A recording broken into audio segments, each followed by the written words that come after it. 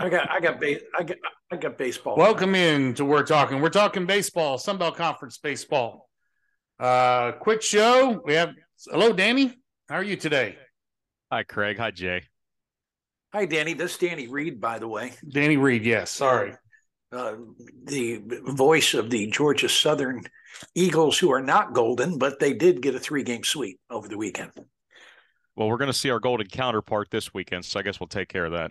Yeah, you're actually going to finally get to spend some time with John Cox. I only got about 30 minutes with him during basketball season. We had a very late matchup down in Hattiesburg, and it was the back end of a very, very long road trip. The one thing, though, I did take away was I think that everyone in that gym said hi to him, which was a pretty cool thing to watch. Yeah, and that's very true. You know, he is spoken about in reverential terms over there. Look, when your student section has a fat head of the play-by-play guy and they're like, bouncing it up and down during the game, you've arrived. I'd say so. There are so many jokes I can go into with Fathead, but we're not going to go there right now. Let's talk some baseball. Let's go back to last weekend, Danny. Had a couple sweeps in the series in a few series. Let's start out with Georgia Southern hosting South Alabama. What did you take away from that series, especially on the South Alabama side, since we play them this weekend? Well, both teams went in really needing to win it, and Georgia Southern, the previous 6 games, had just not played well. Uncharacteristically bad on defense, not getting the big hit, not pitching that well, especially from the starters. But then I guess just seeing the Jags got the Eagles in a rhythm because the starting pitching was really good all weekend, especially on Sunday. Anthony DeMola steps in and a spot start, goes 4 scoreless, just 1 base hit. One of the best outings he has had in 2 years. And then offensively scoring about half the runs after 2 outs and just keeping South Alabama from getting the big hit. And if you think about all those really good Mark Calvi teams, they feast with 2 outs. They're outstanding at getting the leadoff guy on, but they really feast at getting 2-out hits. They didn't get that hardly at all over the weekend. And even in the finale, they had the winning run on base in the 9th inning. They had the go-ahead run on base in the 7th, but just never got the hit where they could swing the series. And look, I don't know how they're going to end up. I don't know how Georgia Southern's going to end up, but to know that you started league play by taking 3 straight from a program as good as South Alabama, that means something. It does mean something, but what does South Alabama have to do, in your opinion? You're making it sound like, gee, they were really close to being good, but yet you popped them twice. The last game was very competitive, but you spanked them pretty good earlier in the series. Is this a team that in your opinion is going to struggle all during conference play, or is this something that's easily fixable for Mark Calvi's team? Considering what I thought about their first 2 starters, really all their starting pitching I thought was pretty solid. Jeremy Lee's coming back from missing about 2 years with the elbow issues. He showed flashes on Friday, but he was really curveball heavy. I know he's got a really good one. Fastball was in the lower 90s. He just didn't throw it that much. He's also got a slider now, but he was really curveball heavy. And to Georgia Southern's credit, they didn't chase. He's probably more used to people chasing his curveball. That's why he can rack up the strikeouts. That's what he did the week before against Jacksonville State. I think he struck out 9 in 6 shutout innings. So it seems like he's pretty close to being the guy he was 2 years ago. Garrett Connard, their freshman lefty, also has a really good curveball. He threw it about 2/3 of the time. He got some swing and miss, but when Georgia Southern hit a hanger or they found his fastball, they got their success. The best arm was on Sunday, and that was Mitchell Herr, the third baseman. He was the starting third baseman the first 2 games. Not great defensively, but you could tell the way he threw the ball across the diamond, there was some electricity in that arm, and then he gets on the mound. He's up to 94. He didn't throw that many breaking balls relative to the first couple of days. They just didn't get him any offense until he was out of the game. And then South Alabama gets a 2-run home run from Joseph Sullivan after a controversial check swing went the way of South. The very next swing, it went over the monster. It cut Georgia Southern's lead down to 1. But to the credit of the bullpen, they ended up hanging on. And if South Alabama would have gotten the big hit in game 1 or game 3, they could have been in a position to take 2 of those. But I do think that they're close. They just need to rediscover the thing that has made them such a good team over the course of Mark Calvi's tenure. They need to get the big hit. They've also got to be a lot better defensively. They had 8 errors in that series, and that's a total anomaly for any South Alabama team. Yeah, this is. I was looking at their fielding percentages like in the 950s or 940s, and that never happens with a South Alabama team. Part of it is not having Santi Montiel. And I mean, he's been the 4-year starter at shortstop just about every day. He had a 5th year, but opted to conclude his career. They've got J.G. Bell taking most of the reps there, junior college transfer from Pearl River. He was part of a national championship team there last year. I think defensively he's solid. He had 3 hits in game 2 of the series. It's not the typical South Alabama team. I don't think that they have a whole lot of thunder in their lineup. Usually they've got a couple of guys that can go deep. I don't know how fast they are. I don't know how many bases they're going to steal consistently. It is a team that you get to where they usually are, but they need to find a way to get the leadoff guy on more successfully, get that 2-out hit. And then, of course, if that defense doesn't collectively improve at least a little bit, they're going to be in the bottom half of the league. But I think it is a team that has potential to be a top 5 team. All right. Let's move on to a team that I guess we've talked about in the past with you, with Colin, about Georgia State. Any surprise there that Georgia State not only took all 3 from Troy, but quite handedly? The way I looked at this one is first I had to make sure it wasn't 2022 because this is how Georgia State began last year, just ripping through the league through the first 4 weekends. They came to Statesboro. I think they were 10-2, and then the Eagles got the sweep. And from there, it was where Georgia Southern took off. And from there is where Georgia State kind of went down the tubes a little bit. With Troy, I think that they believed that they were going to have a really special year. They started 11-0 before they dropped those 2 midweek games against Florida Gulf Coast. I still think that they're solid. I don't know that all the pieces are there yet. They're going to be just fine. And then with Georgia State, it's either going to be, okay, did you start well again and are you going to taper off, or do you have enough pitching to complement that outstanding offense? Because while most of the pieces from last year are back, Joseph Brandon has really taken a step forward for them on the mound. He's top 10 in the league in ERA. He has really stepped forward as that number 1 guy. But if they don't get consistent pitching, it's going to be a lot of the same for them down the stretch, especially considering how much better the league is. League is most assuredly better. And you're right. At the beginning of conference play last year, they were really a house of fire. I'm just wondering, though, if this time around, if they're going to be able to face some of the better pitching staffs in this league and have the offensive firepower. It looks like they're stronger offensively than they were a year ago, but how is that going to translate when they're playing some of the better teams in the league? They're really reliant on slugging, especially with Ryerson, him being a preseason All-American. He's going to be good for somewhere around 20 home runs. It was definitely a more forceful lineup that Brad Stromdahl put out last year. And look, I think Colin and I have told you guys before, we think the world of him. He's a very unconventional guy. He started the program up at Georgia Gwinnett, took them to a College World Series. He basically built that program into a national powerhouse at the junior college level. And to see him get a chance at Georgia State where he was an assistant coach, it is a unique brand of baseball, but you can tell the way that they built their offense and the way that they are trying to build their pitching staff.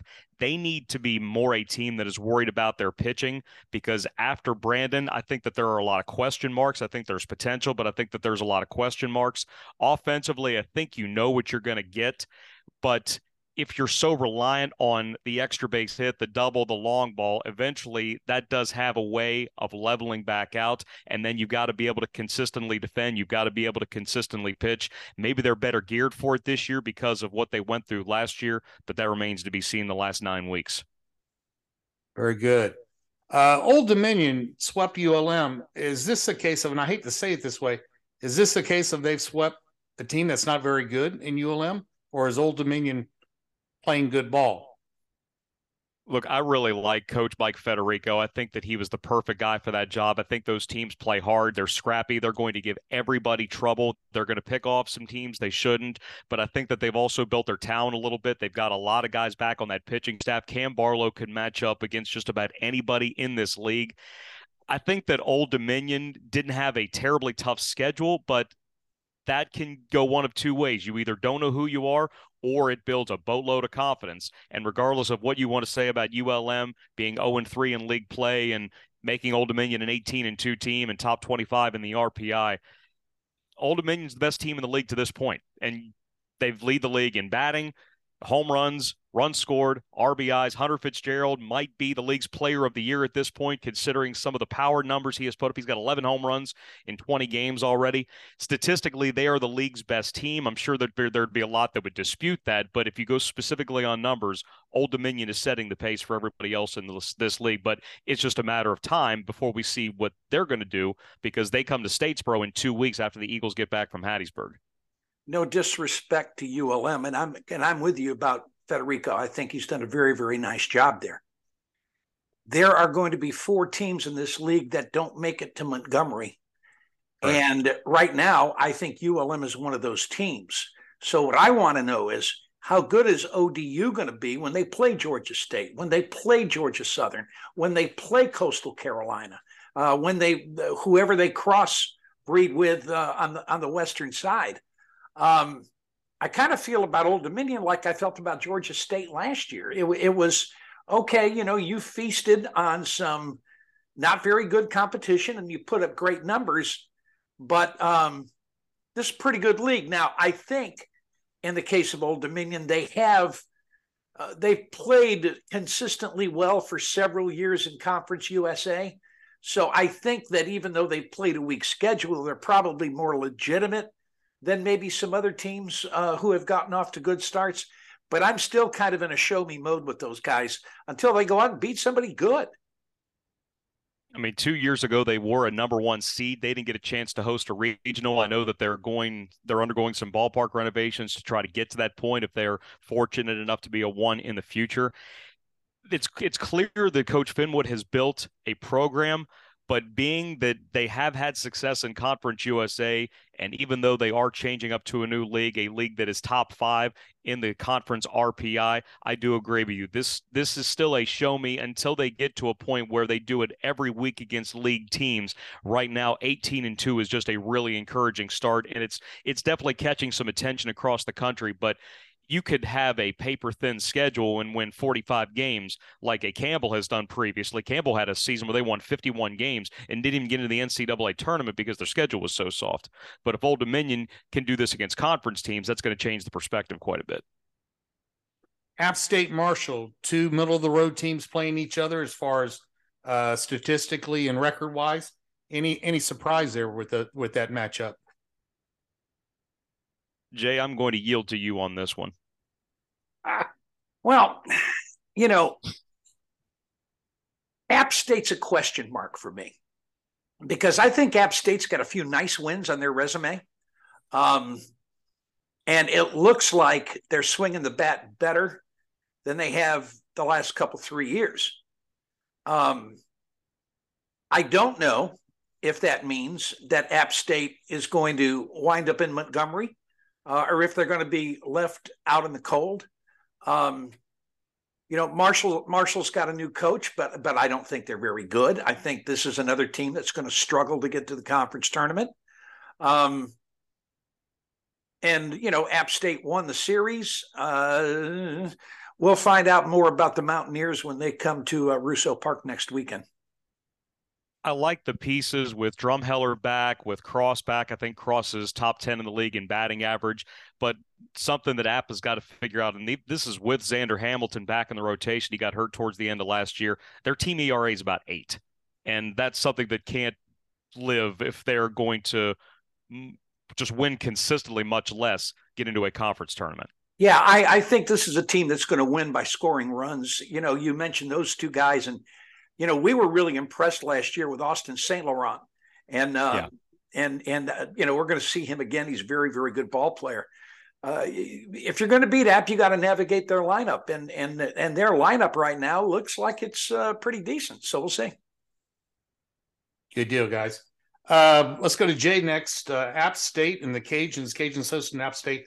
Took all 3 games. Was there more to anything than what happened? I mean, Are you talking about Arkansas State? Did I say App State? You did. Arkansas State. I was so confused. That's okay. I'm just looking ahead, me.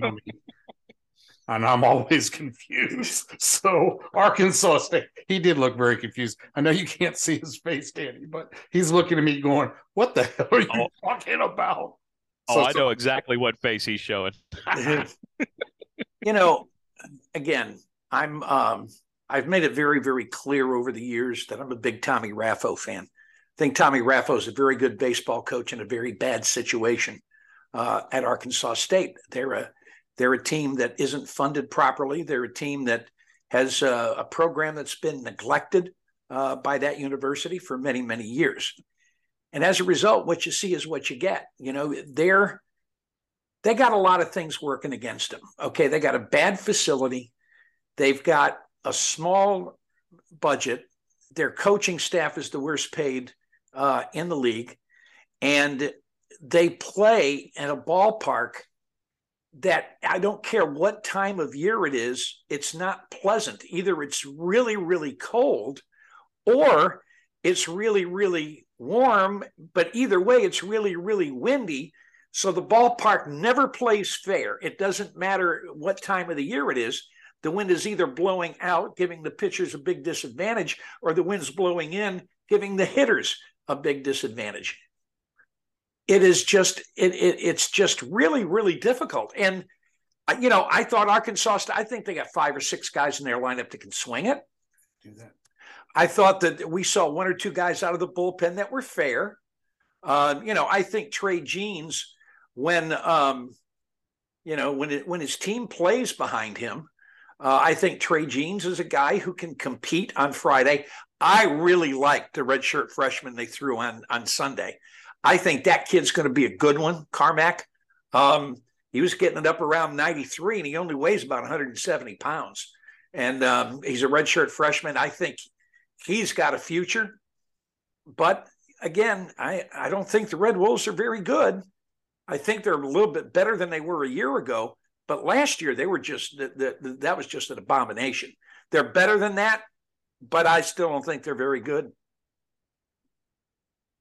Danny, Jay and I talked before that with Tommy Raffo's teams, make sure you play them before the month of May, because in the month of May, all bets are off. They significantly improve from the beginning of the season to the end of the season. And a lot of times they lose a good portion of their schedule because of bad weather. Now, they've had some years where they haven't had very many home games, but where they're located and some of the places they have to go to, they've had games fogged out just being in the Midwest. They have a lot of inclement weather, and that field does not drain well if there's any kind of rain. So if they do happen to have a decent number of home games, they've had seasons where they've only played 45 games before just because of how bad the weather is and how well the lack of ability of the field to drain properly.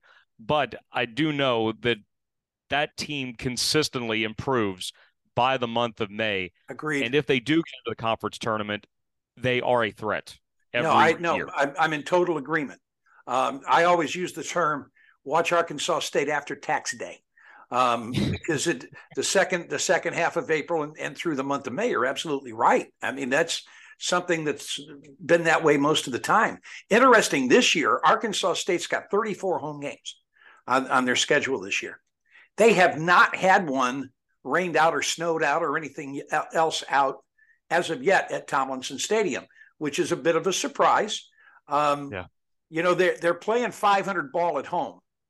And Jonesboro's never an easy place to go and win. The Cajuns managed to get 3 last year. One of the games they had to go extra innings in order to do it. Cajuns were fortunate that they had them in Lafayette early in the season. But those that have to go to Jonesboro after tax day are going to get, pardon the pun, they're going to get taxed. I just from watching them play this week, and I think they can really hit the ball, but they're not going to win many games with almost a 7 ERA. So they've got to get some pitching in there. But they did show some promise at times, in my opinion, and I think they can hit the ball, and they showed that. So no offense to South Alabama, or no disrespect, I should say, to South Alabama heading to Georgia Southern in that series. But I think the biggest opening weekend series had to be Southern Miss and Texas State, just because Southern Miss was new to the league and everything. Did you get an opportunity to watch that at all or follow that along, Danny? Yeah, I saw some of the finals, but seeing game one, Tanner Hall is going to beat just about everybody in this league on Fridays. That's a really tough ask of anybody, regardless of whether you got to go to Pete Taylor Park or if they're coming to you. He's a bona fide All-American. He's one of the best starters in the country. You almost book them a Friday win each week. But even with that being the case, games 2 and 3 were narrow wins for Texas State. You could say home field advantage. You can say wind played a factor. You can say whatever you want to, but maybe Texas State feels a little bit motivated because they took their lumps a little bit towards the back portion of non-conference play, but with so many guys still back, and they won that series last weekend. Zeke Wood didn't pitch. He's got a bicep strain, so they had to mix up their rotation with not having him. And to still do that and take 2 of 3 from the league's only top 25 team, it was as good of a series as I think that people were looking at, but I think the result may have surprised some people. I think, Texas State, and I was curious to see if they were going to be different in their approach this year. Because, look, they had a lot of veteran guys a year ago. They played with a chip on their shoulder. They weren't afraid to talk a bunch of smack and kind of a get-in-your-face type ball club. From what I understand, the loss of some very, very good talent hasn't changed their attitude at all. From what I understand, there was a lot of chirping going on over in San Marcos, and I think Texas State feeds off of that.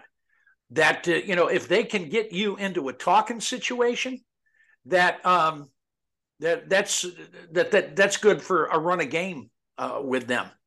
So, the attitude hadn't changed. They're still cocky as hell, but you know what? They're also really good at backing it up. And they got a series win, and props to them, man, because not too many people are going to say that when they play Southern Miss. I think that's the one team where a lot of the teams in this league are going to use as the measuring stick. I mean, to host a super regional last year, we in Statesboro are more than thrilled to have the regional here, but for them to host a super and be within one game of getting back to Omaha, I know they went in 2009, but for a lot of teams, they're going to look at that Southern Miss series as, okay, how good are we?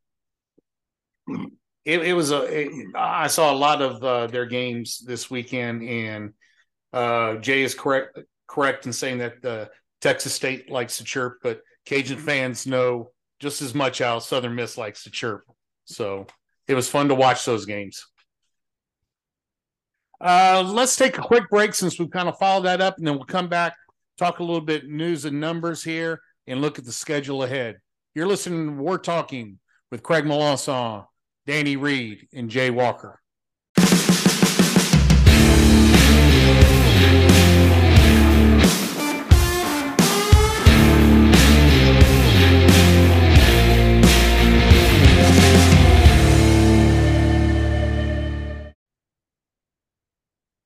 Welcome back into We're Talking baseball, Sunbelt Conference baseball with voice of the Georgia Southern Eagles, Danny Reed, and voice of the Raging Cajuns, Jay Walker. Guys, and I'm trying to share at the same time, so I apologize. Lots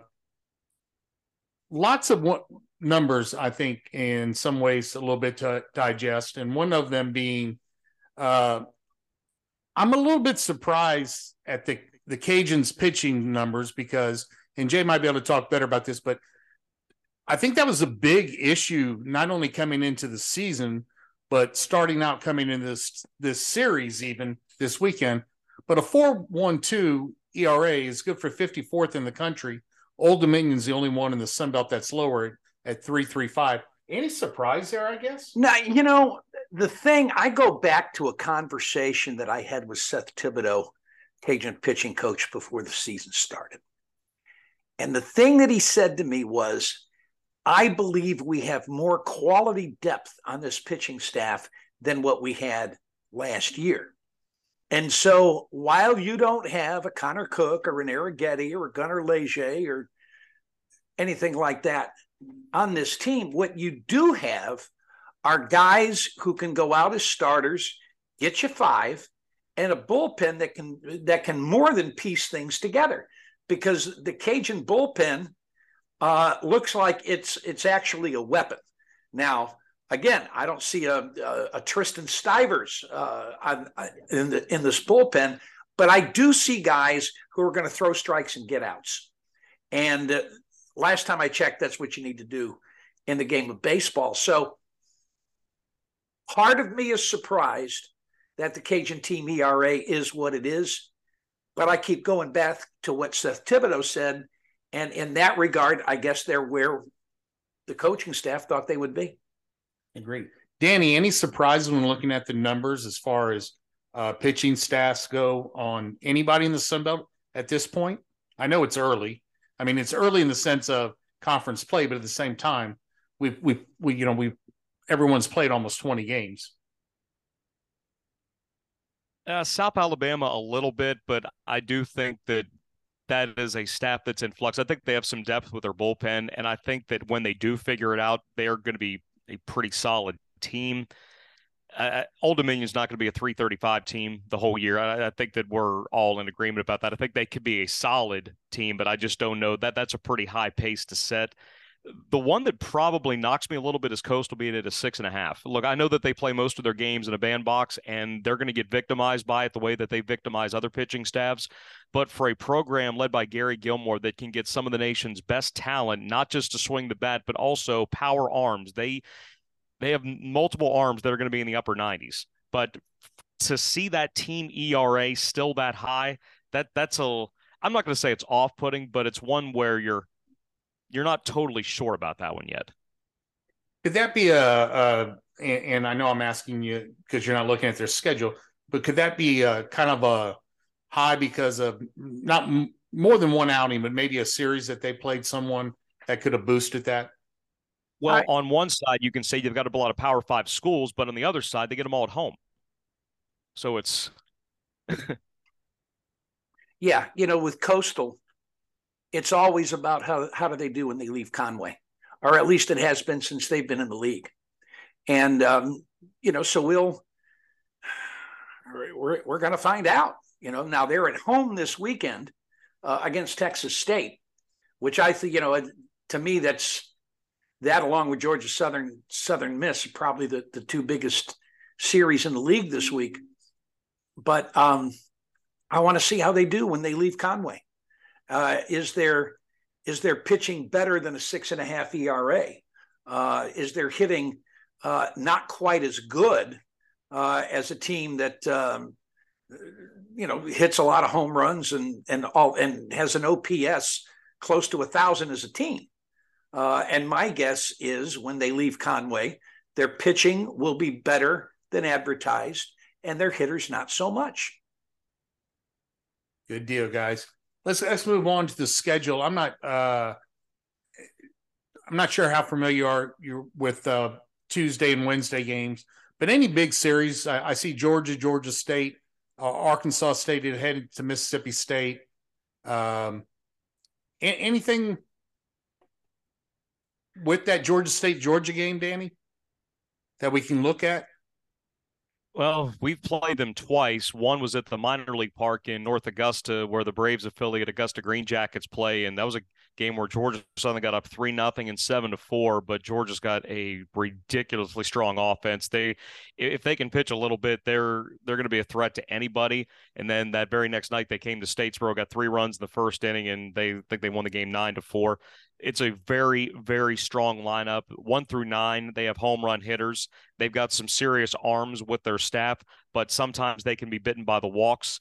Defensively, they're solid. They're not great, but if somebody can get you for 9 innings, we know that Georgia State can swing it a little bit, and if you can just find a way for 27 outs to be somebody's superior, you can pick anybody off. Jay, anything on Tuesday night that you're seeing? Well, Georgia State is the one that intrigues me, and I have no idea, first of all, where Lawrenceville is, and secondly, what that ballpark is like, but that's where they're playing. South Alabama and Auburn are playing in Montgomery tonight. That game, I think, is interesting, but other than that, no, that's pretty much it. I think, when moving on to Wednesday night, I'm not sure. I know Liberty has been solid in most of their sports. I'm assuming the same thing as baseball. But anything going on there with Liberty and Old Dominion? Will that be some type of test for Old Dominion? I'm sure it will be. Liberty typically is very strong in baseball, and I say that they go to Southern Miss to start the year and they get swept in 3, and that surprised me a little bit. I thought Liberty might take at least one of those games. But in midweek baseball, you know that the pitching is going to be viewed differently by everybody. Some guys want to go 9 or 10 guys to fill things out. Those games, they take forever. If they go extra innings, it's even worse because you don't want to burn your top arms for the weekend. But that's one where Old Dominion could have a cause to step back a little bit. But if they keep hitting like they have been and pitching like they have been, there's not too many teams that are going to take them down. Yeah, I'm interested in that game Wednesday. But I'll tell you what, the game for me, and maybe no surprise at all, I think is Southeastern coming to Russo Park. You know, this is a team that plays the game the way the Cajuns play the game, in that when they get guys on base, they're going to run. This is a team that always has a good on base percentage. They've stolen more bases than the Cajuns have, and the Cajuns are sitting there with 61 steals already this year.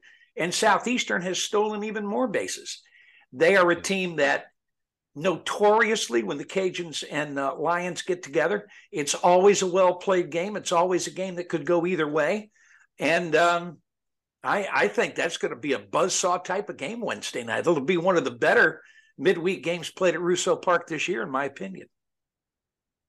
Danny, anything with Mercer this year? I know in the past they've had a strong program. How are they doing this year with Georgia Southern heading there this weekend or Wednesday night?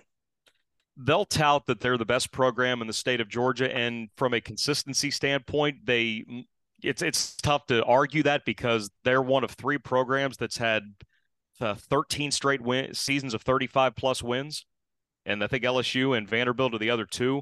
So Craig Gibson, the head coach who played there, was TAC Player of the Year there. They've really built something, and some will look at they don't schedule very strong in the non-conference. They've got a bandbox for a ballpark where it's only $350 to right center field, which greatly favors the lefties and right-handers that like to go to the backside gap.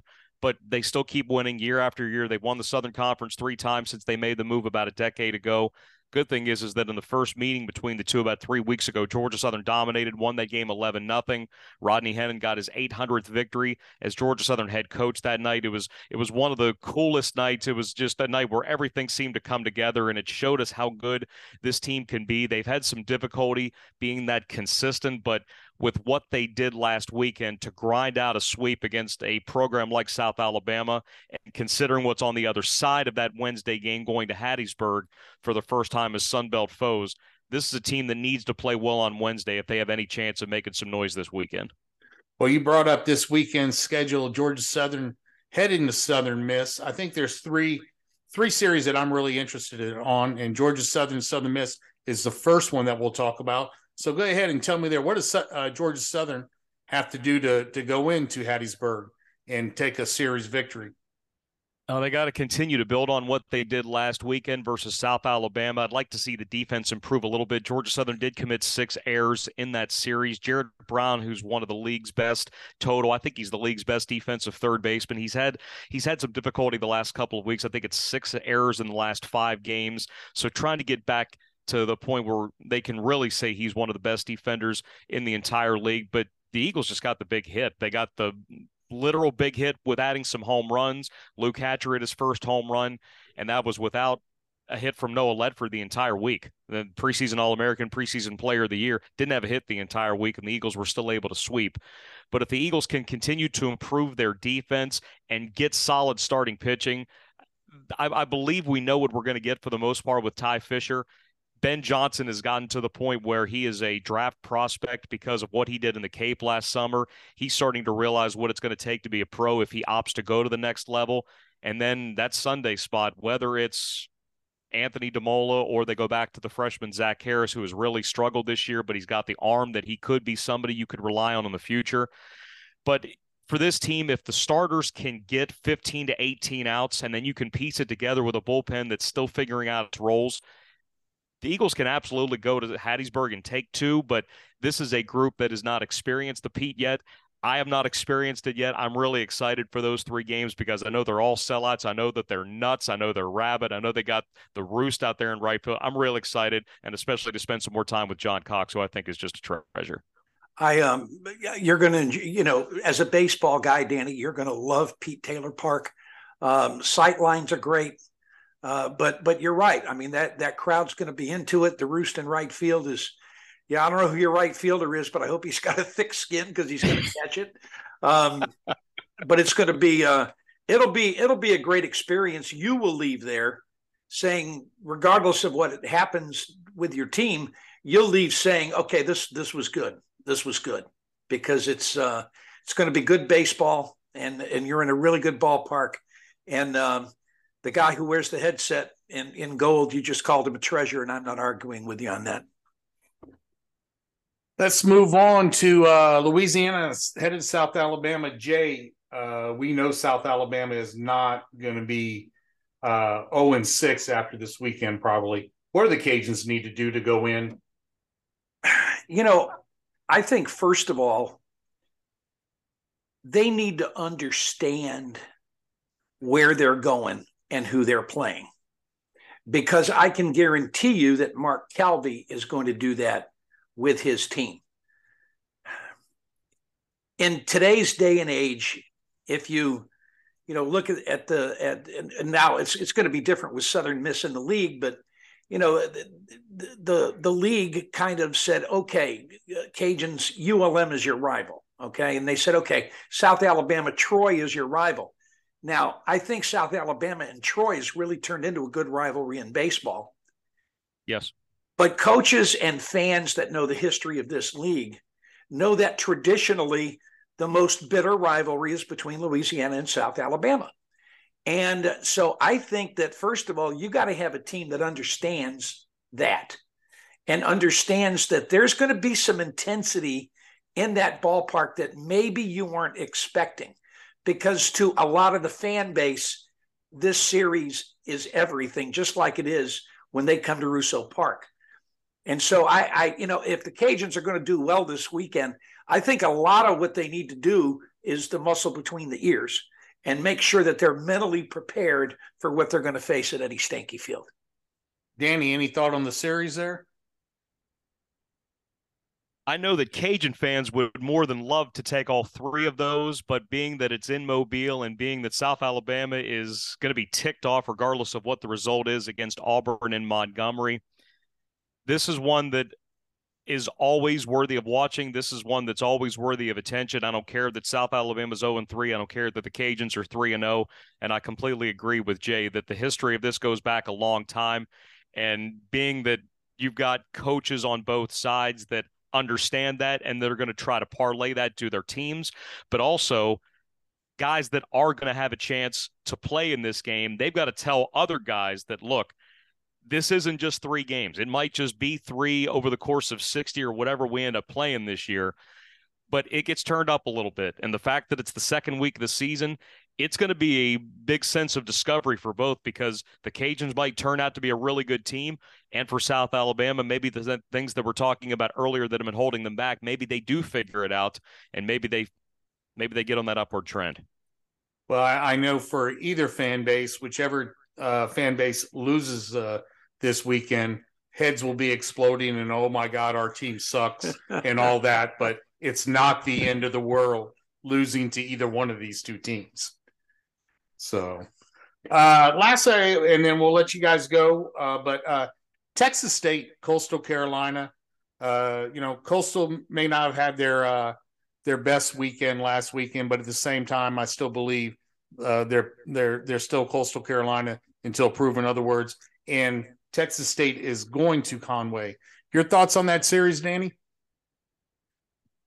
There's so many new guys for Coastal, whether on pitching or offensively, they got a lot of new guys in the lineup. I know Nick Lucky's back. I know Zach Beach is back, but there's a lot of guys that until you see them live, all you look at is the little bit of video that's available and a roster sheet. But to me, this has got to be a tangible deal where it's in front of you and you can legitimately say, okay, is Coastal going to be the kind of team they were when they joined this league where they were hitting 5-6 home runs per game? Or are they going to be more of a grinding dirtbag kind of team that they were last year that just played harder than you, were tougher than you? I was really impressed with how they made that shift when they came to Statesboro last year and took 2 of those 3 from the Eagles for a team that won 41 games and hosted. But I'm really curious to see how they can back themselves up, and also for Texas State on the heels of a really important series win. You got to play defense on the road if you're going to win.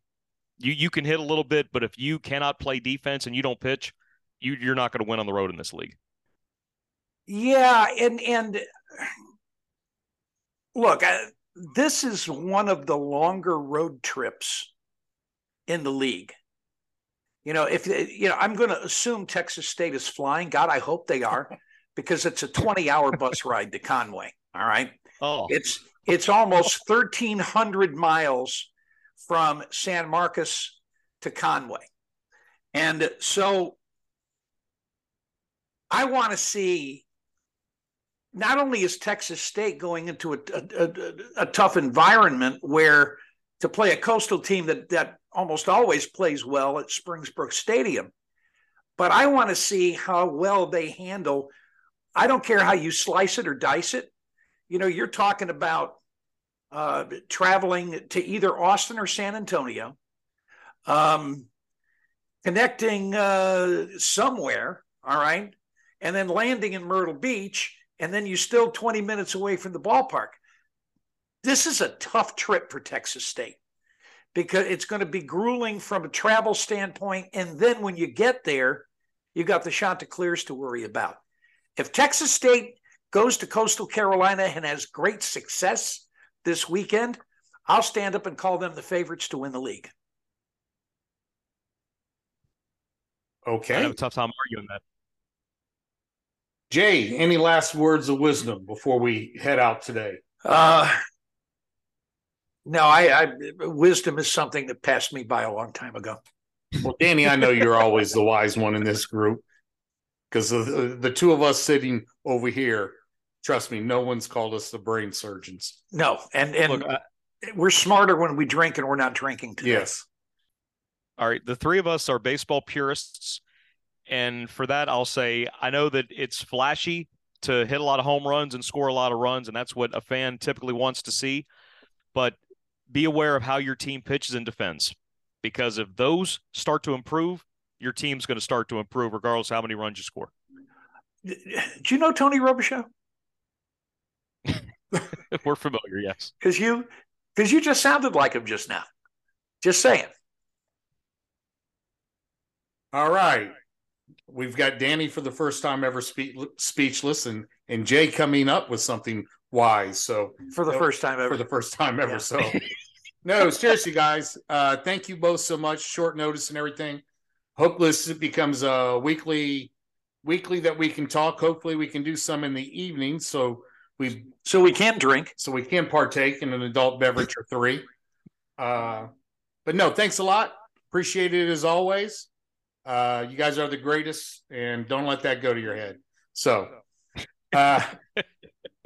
you've been listening to We're Talking. We've been talking baseball, Sunbelt Conference baseball, with Danny Reed, voice of the Georgia Southern Eagles, and Jay Walker, voice of the UL Raging Cajuns.